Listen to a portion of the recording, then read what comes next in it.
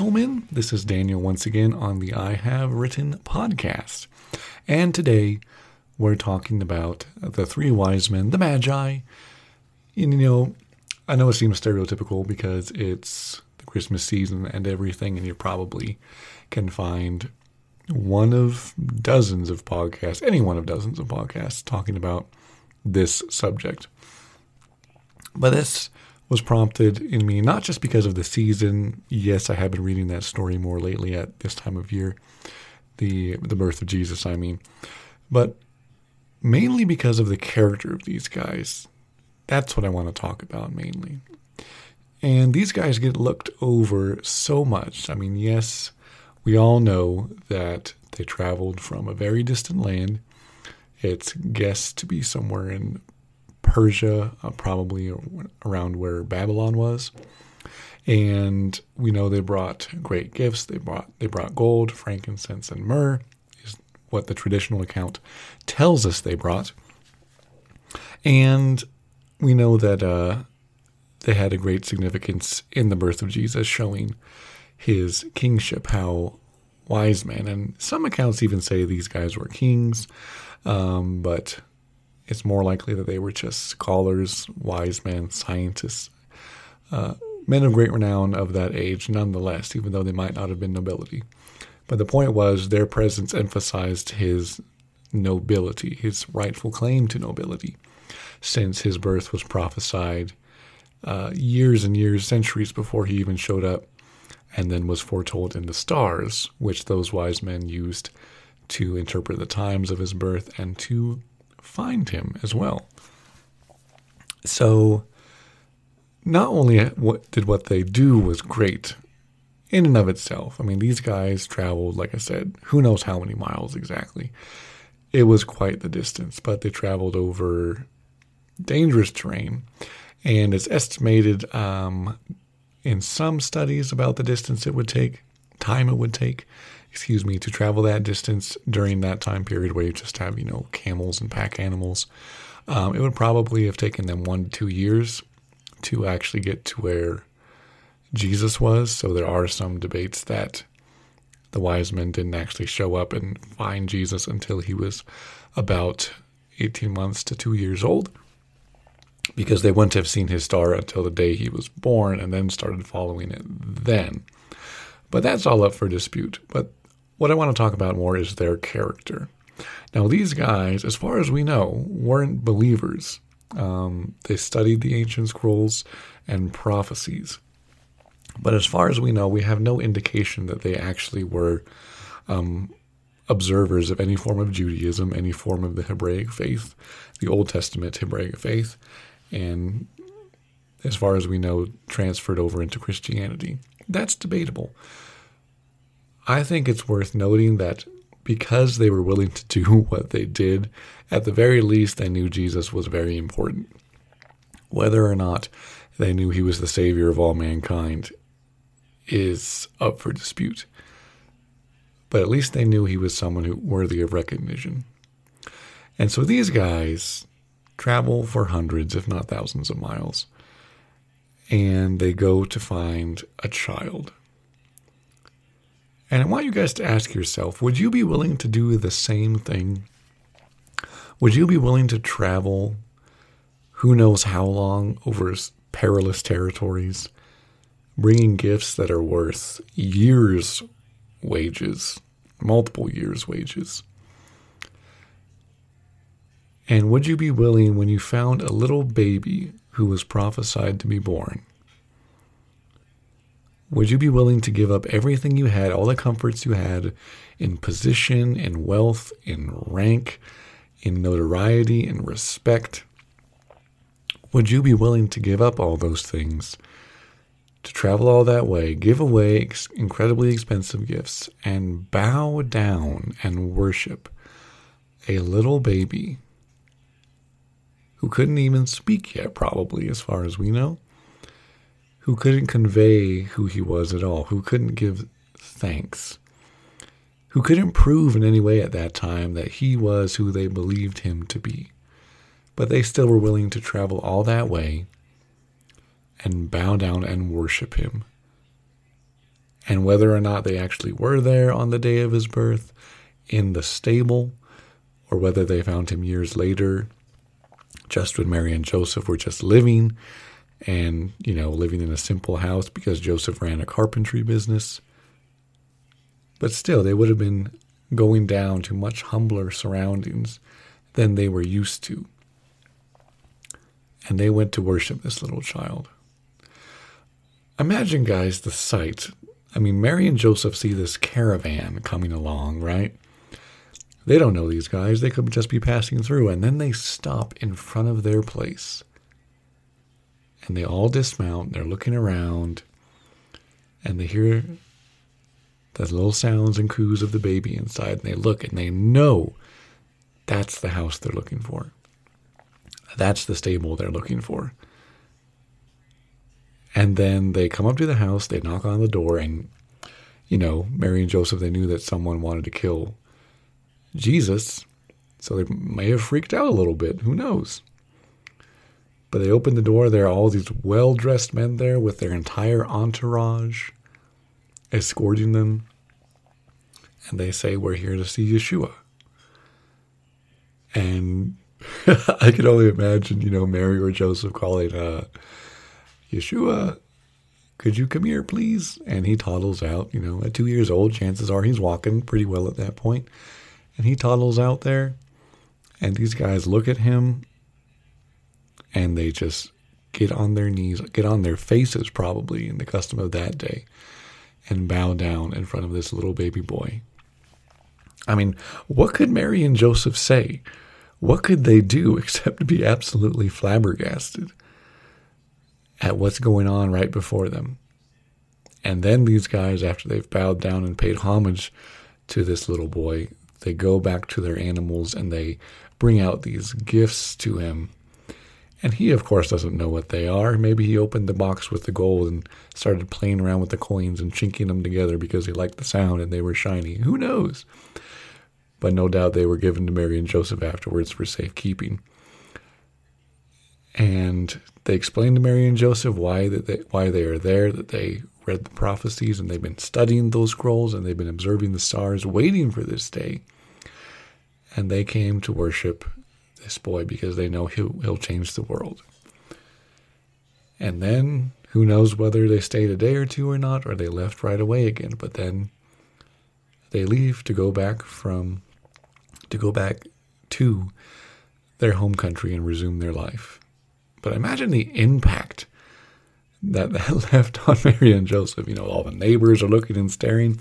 What's going on? Why are these crazy, filthy rich guys coming out here and giving these gifts to your baby? But what humility on their part, guys. These are guys who are used to being waited on. They're used to being surrounded by very highly educated people, very cultured, very wealthy people.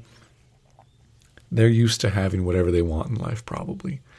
And yet they came and they bowed down in front of this little boy and considered him greater than themselves.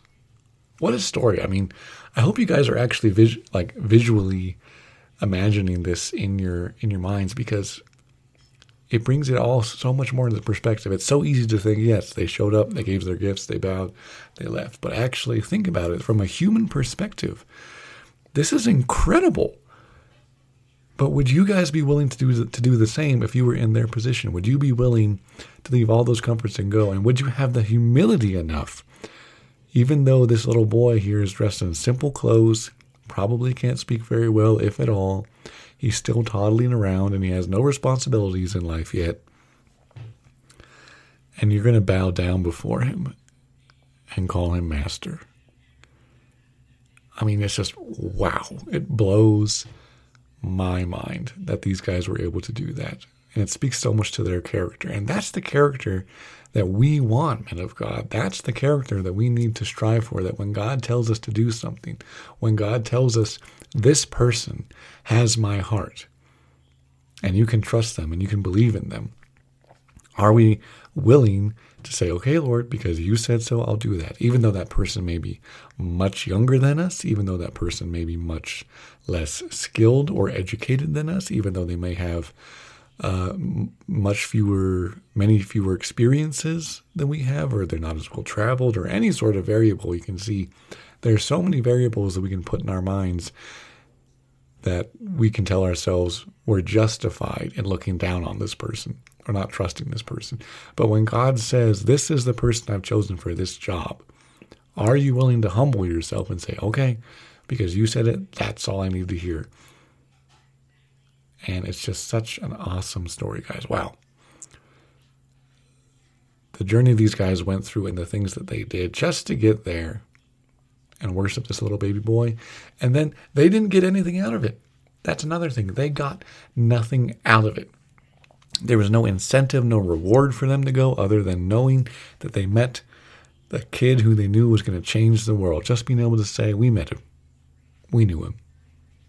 That is incredible, guys. That's an incredible testimony right there. I don't care who you are. But man, I want us to have that same character, guys. I want us to have that same integrity, and I want us to have that same sensitivity to the Holy Spirit. These guys didn't have the Holy Spirit. They just had old prophecies and the stars to read by. But they were so dedicated that they gave up everything they had.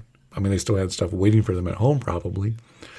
But in one of the Gospels, it says that they found out that Herod wanted to kill the kid, so they went another way than they told the guy they were going, found Jesus, worshipped him, gave him the gifts, and went home a different direction.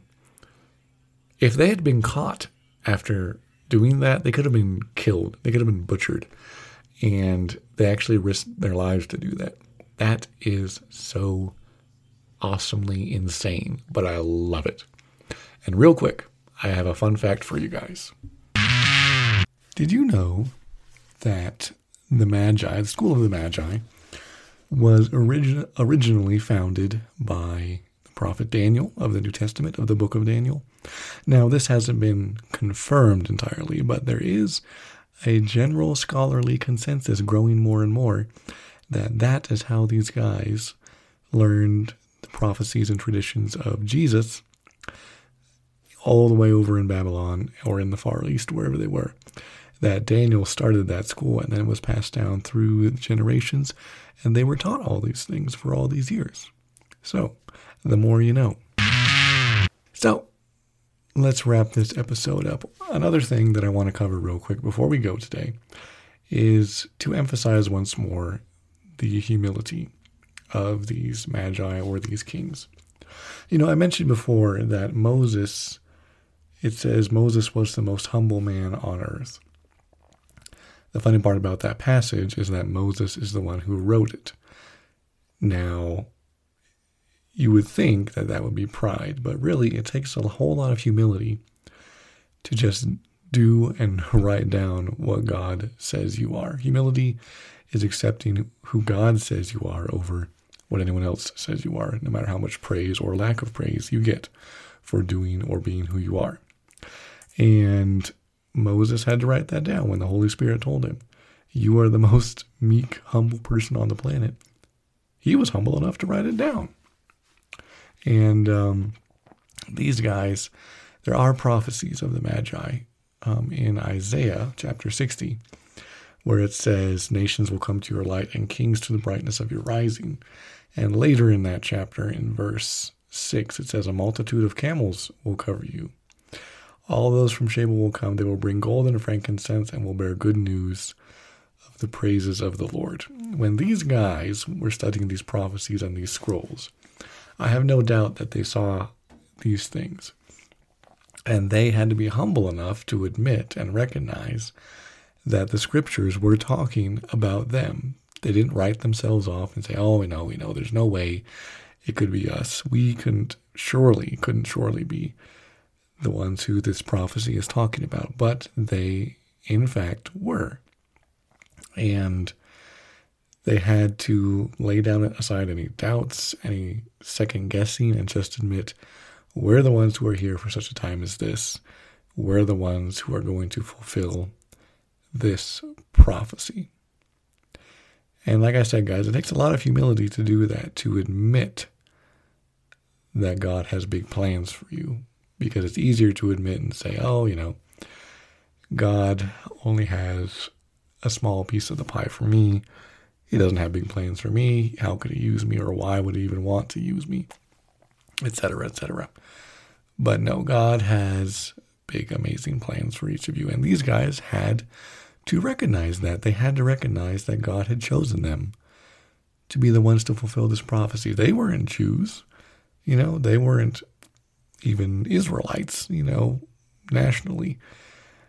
But they still were the ones that God had chosen to recognize the kingship and authority of his son Jesus and convey that to the rest of the world.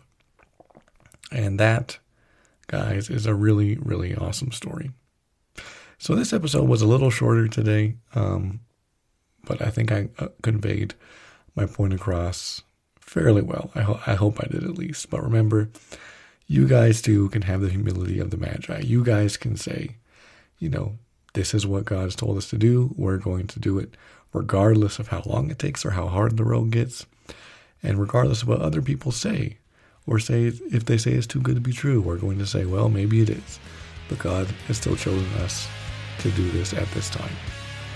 So be thinking about that during this Christmas season, guys. You are blessed. You are highly favored. I will see you in the next episode.